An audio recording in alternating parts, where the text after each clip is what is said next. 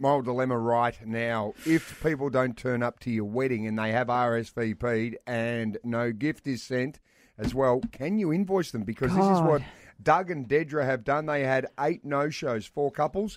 Sent an invoice out, $120 a head. They wanted to try and recoup $1,920 because they were disappointed that the people didn't show. Let's go to the phones. Fiona from Malang. Totally. I totally agree. They should be invoiced. These people should pay this bill.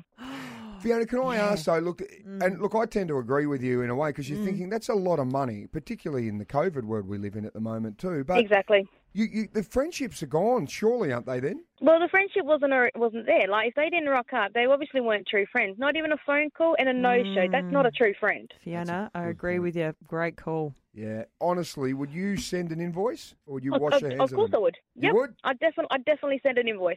Good on you. Good on you, Fiona. There you go. Danny from Ottawa. I probably wouldn't send an invoice because probably lazy. But I would definitely argue the point. Yeah. And I would be sending hate messages and saying, well, where's my money? You didn't rock up. But I'd go a step further.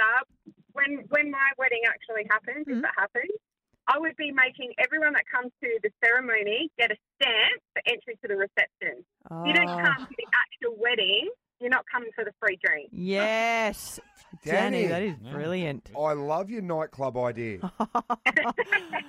Can I ask, do people actually not turn up to the ceremony and then is that common? Yeah, I've been to weddings and then, they can't make the ceremony because my kid's got basketball. But the thing, Wow. What great friends. Ceremony just in their casual shopping clothes because the kid had basketball. Oh, my photos God. of you in your basketball uniform. Yes, what? Then they Danny. go home and get changed for the big party.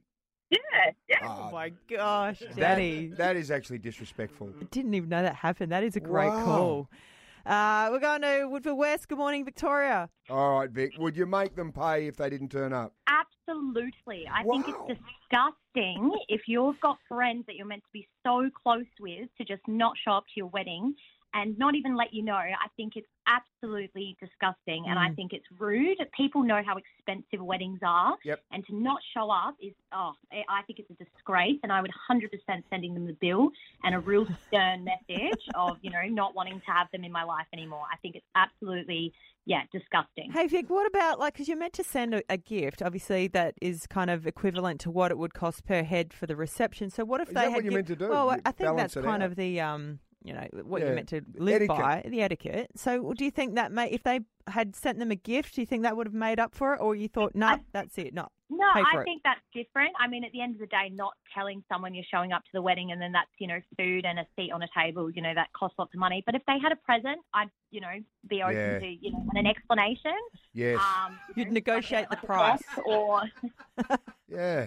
Good on you, Vic. Yeah, well done, Vic. Well, there you go. I've got a solution. Yeah, what is All that, right, this your is the solution? solution. I'll be working on this in the break, okay? Okay, what do you got? You know those beautiful wedding invites that people send out and it's beautiful. It's got all the, beautiful flowers. It's just really, really gorgeous invites. Particularly when it's embossed, Oh, and you see the yes. writing, it's just really not. Would have cost a packet. But at the bottom of that embossed invite, Yes. I'd put credit card details.